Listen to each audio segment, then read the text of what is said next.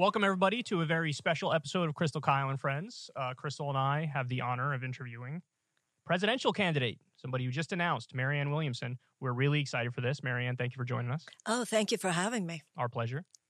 So have a bunch of stuff that we want to get into, but we thought we would sort of start with the basics for people who are just getting to know who you are. Just tell people about who you are, how you came to this moment, and what made you decide to run for president. My career began about 40 years ago, and I was interested in the fields of spirituality and psychology. I was giving these lectures at a philosophical society in Los Angeles in 1983. Shortly after I did that, the AIDS epidemic burst onto the scene. So things got very real, very, very fast. It was similar to COVID in the sense of kind of an ubiquitous panic, but it was different in this way. With COVID, it was easy to get, but your chances were that you would survive. With AIDS, it was difficult to get, but if you got it, the chances were that you would not survive. And there was a huge population, particularly among young gay men, where the horror, we're talking about, friends, losing friends, going to several funerals a week, literally. It was like being in a battle zone. So from that experience and not only support groups, founding nonprofit organizations around that, it developed into a career where I had more and more experience working with people in what you would think of as the worst times in their lives. There used to be a joke: nobody calls me because things are going well, but it was a privilege to be with people sometimes in their darkest moments. It would be that the test results came back and it's cancer, or my child is on heroin, or I've lost my business, or whatever it was. But as time went on, around 20 years after that, I began to notice how many people's lives were in trouble, chaos, trauma, not through the proverbial acts of God, somebody got cancer, it's nobody's fault. I began to realize, especially when I moved to Michigan, how many people's lives were shackled by conditions that were so difficult to survive because of bad public policy, because they didn't have health care, because they didn't have benefits, because they were in jobs that they were forced to be in that they hated, but it was the only way they could be there. People who were doing everything right. And so I began to see, whereas I had this conceptual understanding of what the Reagan Revolution had done, 20 years later, you got to see the results in people's lives. And I heard a story that was written by a Protestant theologian about the Good Samaritan. And the Good Samaritan, I think of it as the transition from the Good Samaritan to the conscious Samaritan. The Good Samaritan is walking down the road and sees a beggar and gives the beggar alms, walks down the road again, sees a beggar, gives the beggar alms, walks down the road again, sees a beggar and gives the beggar alms, and at a certain point says, "Why are there so many beggars?" And so I would write about this, and I already had the experience, people asking me to work with their systems, their organizations, their businesses. So I already knew that the cycles of a system, of an organization, of a larger entity is the same as for an individual. What makes people able to endure a crisis? What makes people able, or a system, to transform a crisis? And after a certain point, writing about it, having a voice about it, I began to realize that the system itself, the political system, is so resistant to actually doing something about it. And I began to realize that the system not only was resistant to doing anything about the problem, the system was the problem. So at that point, I realized that, or I felt, and I still feel obviously, that it's not enough to just talk about it. It's not enough that there are different niches, different roles. We have to articulate the conversations that need to be had, but there's also the role for the politician, quite simply, someone who stands within the system, calls the system on its own malfeasance, hopefully helps to articulate and harness the energy that will help us not only endure the problem, but transform it. So to what do you attribute your attraction to helping the downtrodden? Because we live in a very consumerist and materialist society, and I even feel it myself. I mean, when I'm done with a week of work, even though I can barely call what we do work, I'm tired. I just want to, go do whatever I want. For me to be in tune with and addressing the concerns of people who are worse off than I am. I mean, it seems like an emotion, a massive undertaking, right? So, to what do you attribute your want to help the downtrodden like that? My father grew up in poverty. He never let us, it's not like he never let us forget it on a personal level, but he would always make us, I remember we would be somewhere and he would stop us and he would point to someone who was working late at night, sweeping the floor at a 7-Eleven or something, and he'd say, see that man or see that woman? I want you to know this. Their life is very hard. He would always do that.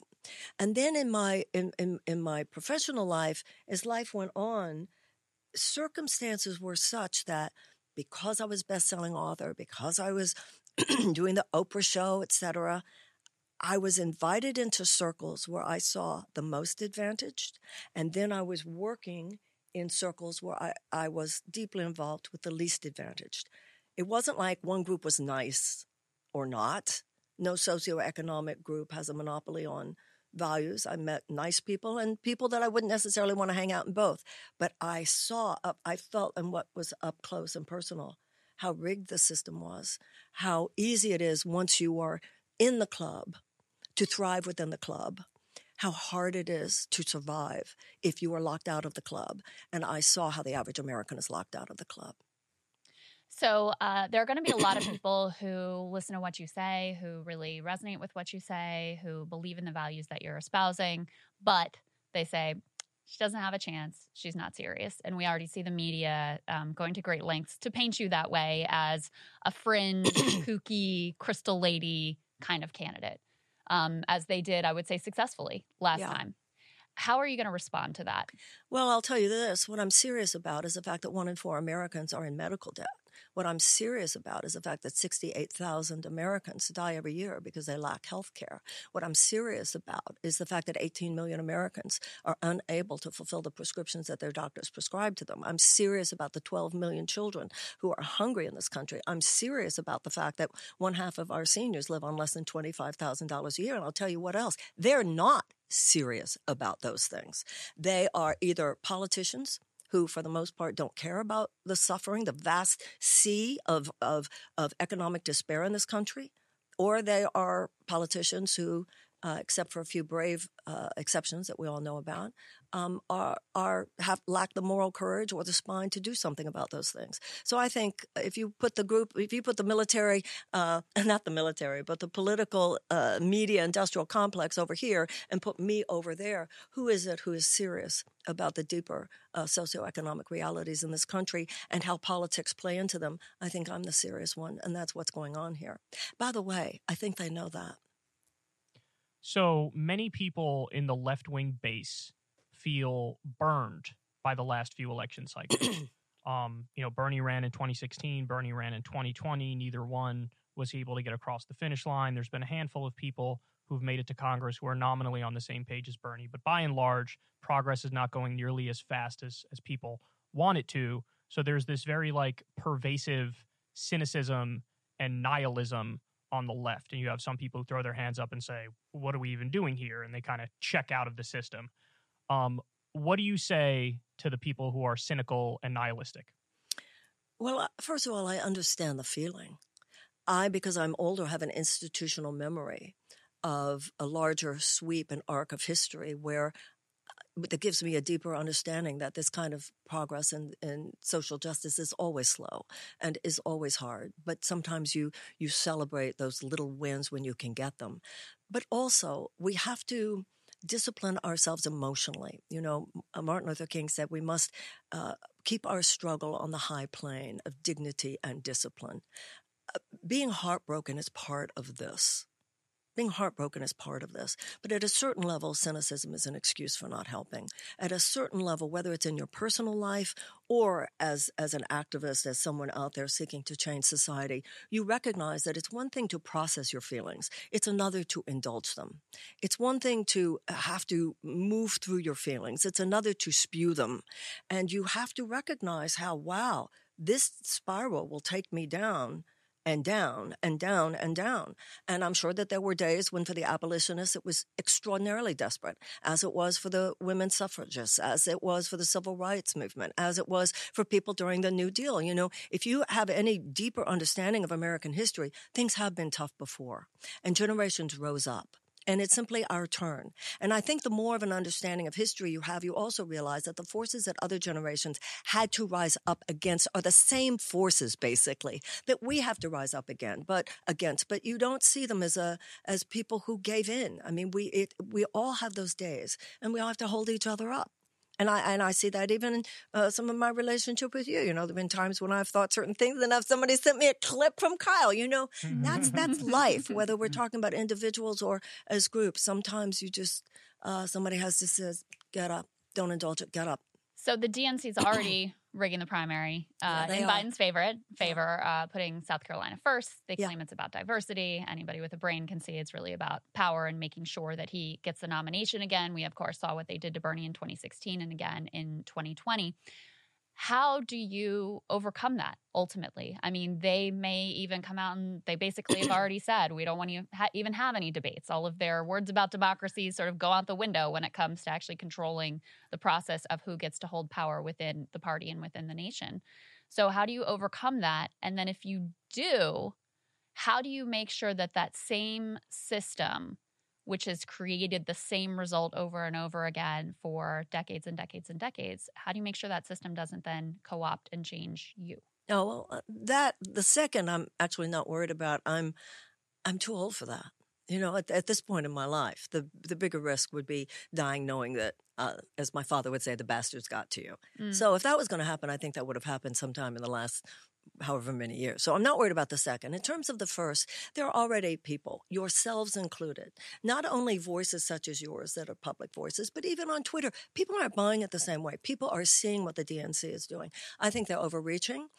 They're not even pretending that they're not rigging at this time. At least with Bernie, they used to pretend. They are so overtly rigging it. People are seeing it and people don't like it because that is an attack and is a passive attack on democracy. I will be out there and I will be saying that Joe Biden should debate me. This is a democracy. There's a certain point at which simply saying the truth as you understand it has an ameliorative effect, has power. And it won't be just mine to pierce that veil. It will be, if it is to happen, it will be the voices of many, many people online, volunteering for the campaign, which I hope they will do, going to Marianne2024.com. This will be not just my work. And that's the zeitgeist of this moment. It's collective effort.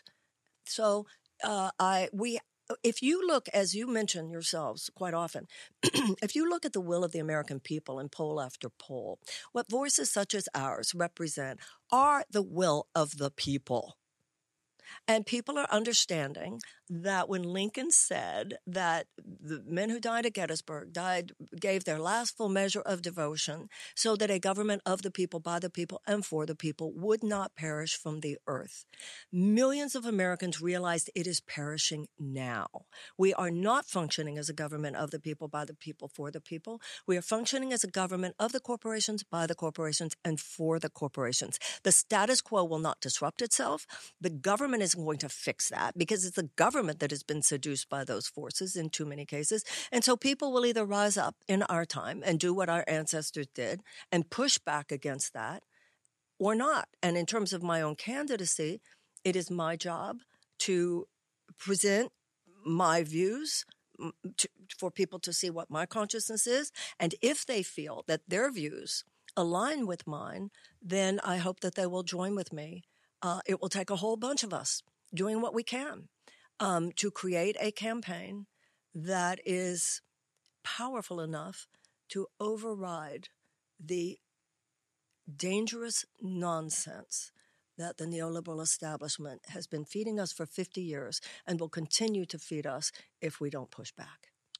So when it comes to strategy, are you going to go like scorched earth, let's fight with Biden and the corporate media, who of course is no fan of yours, or are you going to try to avoid negativity, put the blinders on, put your message and your policies out there in a positive light and just sort of stand on that? Or are you going to try to mix the two and find like a happy medium in a sense? What this campaign is challenging is an entire system. It doesn't matter which corporate Democrat it is. So the the criticism is of the way the system operates. So I don't want to have any, low-level, demeaning, personal pot shots thrown at Joe Biden. That's not what this is about. That's not the high level of dignity and discipline that Martin Luther King was talking about. In terms of specific strategies, I'll be asking people like yourselves, smart people. Sometimes I might have let me in there. I want to say something, and maybe certain people around me will go, hold your fire. Other times there might be things said, and absolutely we need to speak to that. I'm sometimes the person who's feeling the hit at the moment might not even have the clearest vision. But I also want to point out this whole issue of strategy. Did Donald Trump have a strategy? No. He hit a nerve. he hit a nerve. Right. And that's what's happening here. It's harnessing. I see this campaign as a tuning fork. And if this chord that I believe is in the hearts of so many millions of Americans, if we can play this chord, no system will be able to stand against it. So the polls suggest that there is a huge opening in the Democratic primary. There are consistently a majority of Democrats who say they don't want Biden to be the nominee. They don't even want him to run again. They would like other options. And so far, you are the option that has stood up to the challenge. But you can already see the media throwing at you, you're just going to help Trump get elected. Yeah. So, I mean, is that a fear that you have, actually, that what you'll end up doing is just weakening Biden and then helping Trump get back to the White House? Well, of course, that is based on the fact that Teddy Kennedy primaried Jimmy Carter. I think people need to be reminded, Teddy Kennedy did not beat Jimmy Carter. Ronald Reagan beat Jimmy Carter. They're making a causality there that I think is a correlation, but not a causation. My uncle died of cancer. He ate an apple that morning. To me, that doesn't mean I mustn't eat apples. So this is just the canard that they're throwing out there. And I think that the bottom line is that this is a democracy.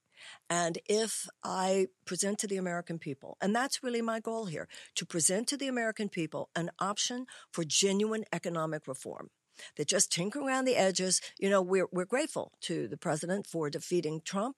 So we didn't go off the cliff. That's great. But we're still 6 inches away from it. You're still in a situation where you said you raised the minimum wage, but now you're hiding behind the skirts of the parliamentarian. You had a child tax credit that worked for a few months, and then when it expired, nobody bothered to permanentize it. You say that climate change is an existential threat, but you've given more permits to fossil fuel extraction than even Trump did. You say you're a labor guy, but you wouldn't even stand up for the railroad workers who wanted sick pay. So it's some incremental changes that are nice. People talk about the Inflation Reduction Act. That's great. We got some real and solid investment in green energy. The investment in green energy in the IRA is 5% of the money that is given to the military-industrial complex through the defense budget. So what I do have control over is whether or not the American people, specifically the Democrats in this case, will have an option that says the alleviation of stress is not enough. We must move into genuine, fundamental economic reform.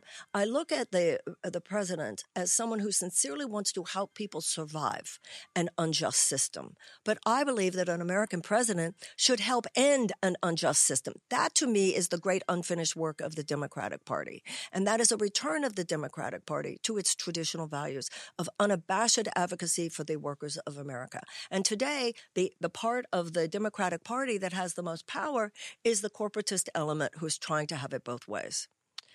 And Crystal, just to touch on your question, I would point out that in the 2016 Republican primary, they absolutely ripped each other to shreds, and then Donald Trump went on to win. Thank you. So the idea, like in my mind, a tough primary is actually sort of like what a tough exercise is vis-a-vis your health.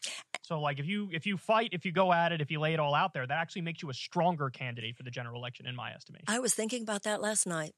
And I think the bigger danger for the Democratic Party is how many people, particularly independents, are seeing this almost militant, you will do what the DNC says. I also don't understand why Democrats have such a codependent relationship with the DNC. The Republicans don't have that with the RNC.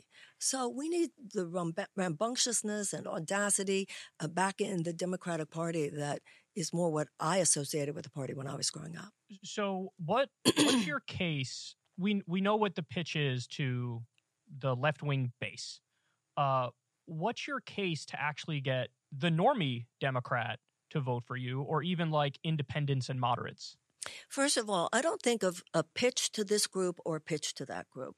I want to speak to the American mind. I want to speak to the American heart. I want to speak to that place within us where I think most Americans do have an instinctive understanding that this country matters. When we get it right, we're very, very good. And when we get it wrong, things can go very, very wrong, not only for Americans, but for people around the world. This is important. I think people do care about that. And I think that in the sweep, if you look at the sweep of American history, sometimes the question is not what do we do now, but what do we need to understand now? And if you look at the story of this country from the very, very founding, 56 signers of the Declaration of Independence, positing as the core values of a new nation the very idea that all men are created equal, all men given by God inalienable rights of life and of liberty and the pursuit of happiness. And yet, 41 of those 56 signers were slave owners. That dichotomy has been with us from the beginning. That's our story. That struggle, the American mind is a split mind. We have always, in every generation, lived out, including our own, lived out that difference. It's not between left and right. It's between the powerful and the powerless. And now it's our turn, because it's not a specific institution such as slavery, the institutional suppression of women, the Gilded Age, segregation. Now it's more of an atomizer spray of injustice. It's the water in Flint over here. It's mass incarceration over here. It's water, aquifers drying up and rivers drying up in the American Southwest over here. It's children who are hungry over there. It's mass shootings over there. And everybody, it's not so much, we're drowning in information, but we have too little understanding. And that is what I'm hoping people will do here. Think not just of yourself, of your group, but what's the story of America? And when you look at the story of America, you see, oh my God, what we're going through is the same thing that other generations have gone through. They answered they answered slavery with abolition. They answered institutionalized oppression of women with suffrage. They answered segregation with the civil rights movement. And now it's our turn. Neoliberal, trickle down, market fundamentalism, hypercapitalism, whatever you call it, is this ubiquitous force of economic injustice that now permeates every aspect of our society. It shackles the vast majority of people. There are about 20% of Americans who live on the enchanted island of basically doing okay in America. And this island is surrounded by a vast sea of economic despair. I don't care who you are, whether you're rich or whether you're poor, whether you're black, brown, white, Christian, Jew, secular, Muslim, whatever you are. I'm asking you to listen to your conscience. Is that the country we want to be? And are you really thinking the government as it now exists is going to change that? The status quo will not disrupt that. We need to turn around. And if we do not turn around, we are on a collision course with disaster. We are 6 inches from the cliff in terms of the state of our economy, the state of our democracy, the state of our environment. But we need to make that U-turn wisely and responsibly. And I am offering myself, a campaign is a long job interview. I am submitting that I could, with others, help harness the brilliance of the American people. We have the solutions in every area, but the people with power don't have the solutions, and the people with the solutions don't have the power.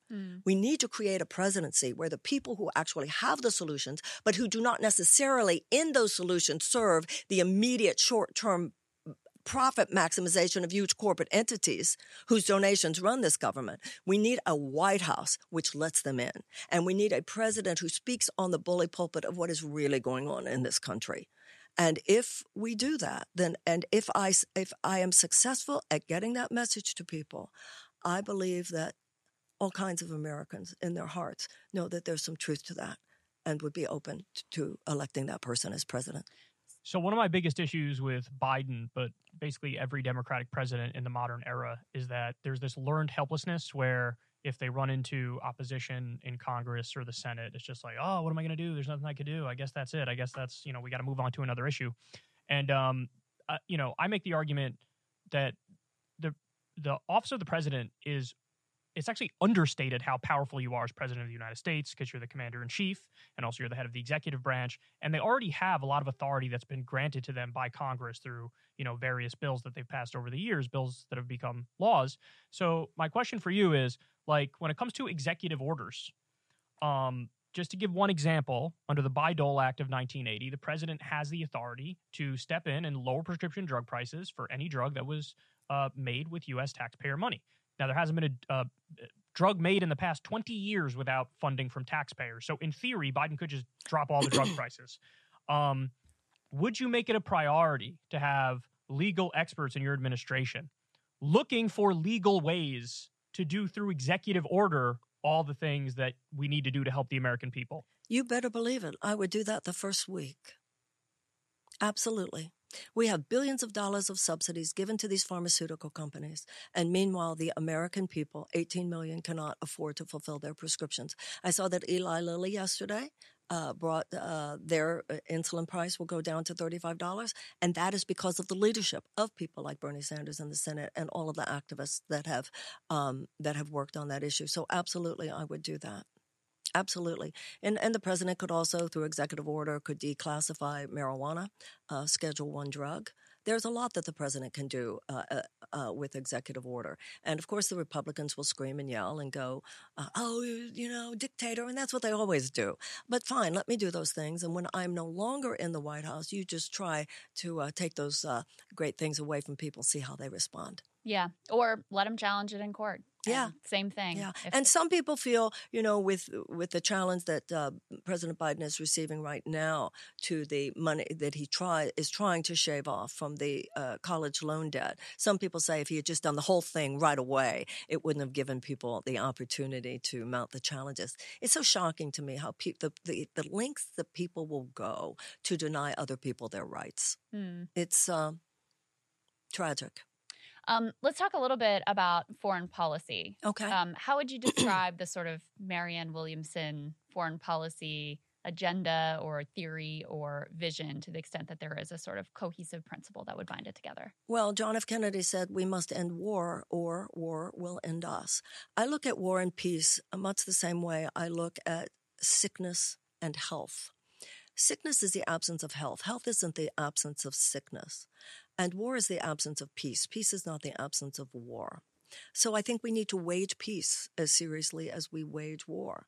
And as I was mentioning before, there are specific factors involved in waging peace. There are specific things that you can do to increase the incidence of peace. Right now, we have an $858 billion military budget. We have a $60 billion State Department budget. And we have something like $1.9 billion that we give to the USAID. Now, of those three, the USAID arguably does more to create peace in the world, because it actually addresses the needs of people. So I would want a foreign policy, first of all, where diplomacy, State Department efforts of diplomacy take far more primacy. They have been sort of cast to the side of the room. It's the opposite of what used to be true. It used to be true that the State Department was at the table and the military guys were sitting in the back of the room. Today, the military people are at the table.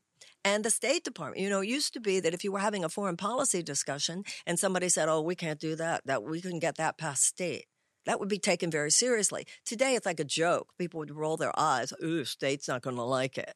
So we have to go in and clean all that up. Now, having said that, I look at the U.S. military like I look at a surgeon. If you have to have surgery, you better believe you want to have the best surgeon.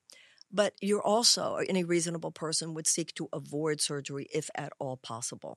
So we have a history of imperialistic misadventures in this country. We know the criminality of the Iraq War, the thousands of people, possibly millions of people, if you count people elsewhere, who have died from Vietnam to Iraq, and certainly the last 20 years or so in Afghanistan. I think America has a lot to atone for. Our imperialism, quite simply. I think that we are needing to turn a corner, and I think there are some people within the defense establishment, or at least the foreign policy establishment, who are trying to do that. Undeniably, however, there is in this town what's called the blob, the defense establishment, which exerts tremendous, tremendous power. Even though the neoconservative views, the Iraq War, et cetera, have been proven to have been utter failures and utter wrongs, that power is still exerted, and they'd have a problem when it comes to me. So Bernie made some news recently when in an interview he said we should condition aid to Israel now contingent upon some sort of a peace deal and Palestinians getting human rights. Do you agree with that position, that we should condition our aid to Israel? In other words, if they start bombing Gaza or something like that, you have civilian casualties, we go, you know what? Sorry, but those billions we give you, you're not getting them now. Absolutely. No money should go to Israel that's not specifically for defensive purposes. Absolutely.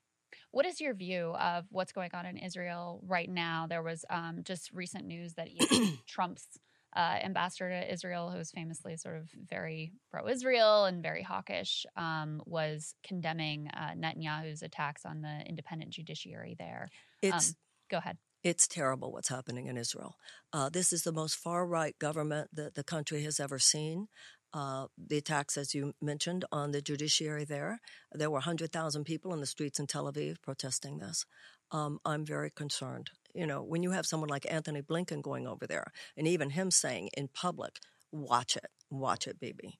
I think that means something, and I think that is the appropriate. I'd love to hear President Biden say, "Watch it, Bibi," and you would certainly hear that from me. So, when it comes to Ukraine and Russia, this has been a very heated topic for understandable reasons. People point out you have an illegal and offensive invasion against a country that didn't attack Russia. Russia was the aggressor. But then you also have people pointing out, hey, there was NATO sort of built up to Russia's border, and that, it served as some semblance of a provocation because they viewed it as aggressive from the West. But putting all that aside, I think the more important question here and the more important point is, as president, would you actually try to get to the negotiation table and try to work diplomacy? Because that's actually a controversial position here in this city where we're sitting in D.C. Nobody's allowed to say the word negotiation or diplomacy because then they say, oh, you're appeasing, you're Neville Chamberlain, you can't make a deal with the madman or whatever. Do you think that that's the way to go, negotiation and diplomacy, or should we continue effectively funding the proxy war? It's a complicated situation, but of course the goal should be negotiation. Of course, the goal should always be negotiation and diplomacy. And General Milley and the Rand Corporation have said that is the only possibility here. So I think the question is, when can that happen? I think that those are, I've heard so many people on both sides of that topic come to the conclusion that, of course, you want a negotiated settlement. The only issue is, when is that possible? Some say the United States could come in there right now and say, I want a negotiated settlement. And of course we want a negotiated settlement. The United States should do anything possible to make that happen. I have my questions about whether or not Vladimir Putin would be as open as we might like to such conversation if we were to say it today and couple that with complete withdrawal of our military support. But that absolutely should be the goal, and the analysis should always be, at what point and how can we best exercise our power to influence this situation in such a way that negotiation and diplomacy, in order to save lives, in order to decrease the risk of nuclear encounter, might occur. Absolutely. What do you make of the reports that early on in the war there was publicly reported there were peace negotiations going on? No one can know exactly whether they would have come to any sort of a deal ultimately. But recently, the former Israeli prime minister talked about his involvement in those talks, that there seemed to be concessions being made on both sides, and effectively the West, led by the U.S., said, we don't want this deal right now. and the underlying implication was Russia's not doing well. We think we can strike a blow against Russia. We actually want this war to continue. What do you make of those reports? I think those reports are true. They're indisputably true. And we know that Boris Johnson went over and talked to Zelensky. I believe those things. And I also heard that interview with the former Israeli prime minister. It's indisputably true. So the voice of those who would say, let's perpetrate this war, let's keep it going in order to weaken Russia, they would not be in the room with me. They would have no influence on my thinking whatsoever. Those who are concerned about the imperialistic invasion on the part of Putin, despite the imperialism in our own past, who are concerned about the invasion of a sovereign nation and wanting to analyze what this would mean for that entire area, they would have a voice with me. But those who just want to use this as a proxy war to weaken Russia, to me, those are the voices of horror. They have had far too much influence in this. They're no different than those who said, let's invade Iraq, in my mind. And they would have no voice with me. And they probably have their opinions about China, and they'd have no voice with me on their opinions there either. So the last time you ran for office, there was a period where you weren't in favor of Medicare for all. And then when you dropped out, you endorsed Bernie, and you have pretty clearly had a change of heart where now you wholeheartedly support the idea of Medicare for all. What was it specifically that made you change your mind and realize that this is the way to go? That I saw that it wasn't as easy as I had thought it was. I thought with Medicare, with Medicaid, I underestimated the administrative difficulties that people go through. I underestimated how much of the insurance people could get was still underinsured. I underestimated how much the system wears people down and leaves people out. I got that wrong. I had it wrong.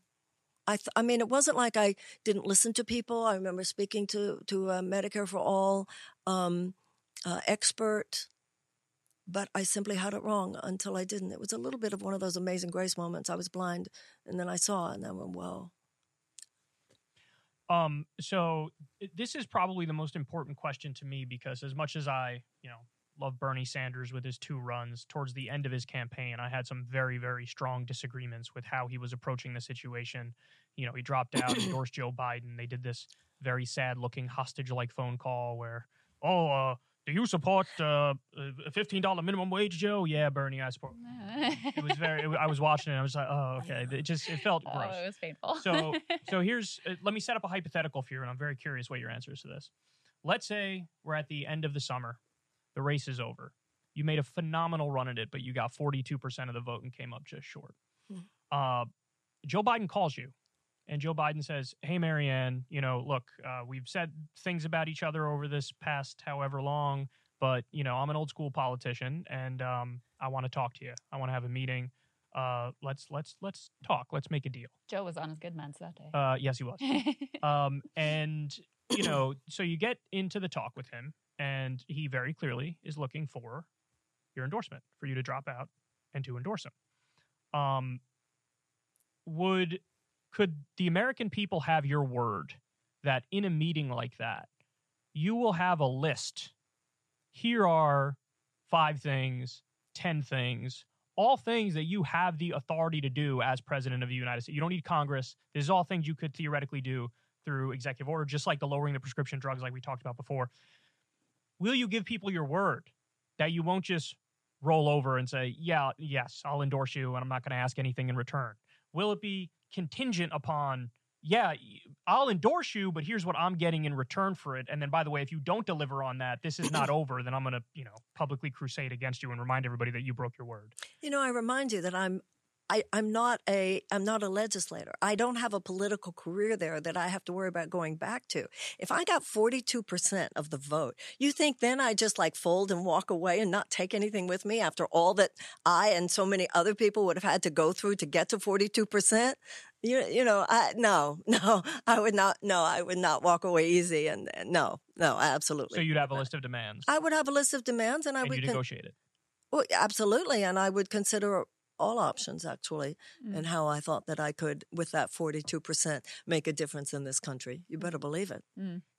What did you learn last time around? I don't know if it's so much well, certainly I learned a lot about just what it means to run for president. There's no doubt about that. But I think the changes in myself more than anything. I've talked to Nina Turner about this. When you go through a certain kind of acid bath of the hate that people throw at you, the smears, the mischaracterizations, the lies, it gives you some emotional antibodies. There are things that I can ignore now that you say, like, how could they say that about me? I'm just like, whatever, that's what they do. And I think learning that's an emotional lesson and psychological lesson in just flying above some of that. I have some things that I believe need to be said. You know, as a writer, from the earliest days of my career, I had read a line by a man named Arnold Patton. He said, if you genuinely have something to say, there is someone out there who genuinely needs to hear it. I'm having a conversation. I'm having a conversation with people who I know agree with me. And I know that there's an ameliorative effect in having this conversation and harnessing for political purposes. I'm doing this. The people who don't like it, who, you know, there's a term, contempt prior to investigation. I know how many people are criticizing my books who never read them, or criticizing my career who know nothing about it, or criticizing me who don't know me. It's one thing to criticize me for things that I might deserve criticism for, but things that what I've learned is ignore. Ignore. I've always thought if somebody criticizes you, the first thing you need to do is ask, is there any truth to it? Even if there's 10%, is there anything to learn from that? But beyond that, in the field of politics, what I've learned is a friend of mine wrote me, it doesn't matter who she is, but she wrote this to me in a text the other day. Keep your eyes on the light of the fire. I want to keep my eyes on what's important. What are the issues we're talking about? What would we do with the presidency? What is the agenda we can offer to the American people? What do people need? What can we discern? How could we provide the help? How could we help transform this government back into the government of the people, by the people, and for the people? What I've learned is to make those issues and those questions, give them the entire landscape of my thinking, and to let the rest go into the mud of low-level energies that they are. The media will do it. Whomever will do it. Twitter will do it. What I've learned is to ignore all that. We have important work to do. And lastly, for me, why will this time be different than last time? Well, first of all, Bernie was running, and I think that a lot of people who do agree with me were not seeing me, understandably, in the sense that they were so supportive of Bernie, but also for reasons that I think many of them now realize was a lot of fairy dust thrown in their eyes about me, who I am, and what I stand for. But also, Crystal, I think the country is different. I think many of the things that I talk about aren't so easily mocked. How are you going to say to people who themselves are dealing with depression, are dealing with anxiety, are dealing with so many internal problems, let's mock the woman who speaks about those things? I think people have kind of woken up to the idea that it is not woo-woo, kooky, crazy to recognize that the problems of our time will not be solved with thinking that is based on bad ideas left over from the end of the 20th century. Einstein said the problems of the world will not be solved on the same level of thinking we were at when we created them. This is a new century. I see it. Young people get it. It's like it's a whole systems breakdown. We need a whole person response. We have to realize if you don't take care of a child today, you will need more prisons later. If you don't take care of people's needs today, you will have a mental health crisis later. If you don't, as FDR said, provide the blessings of democracy, you will have the threat of authoritarianism later.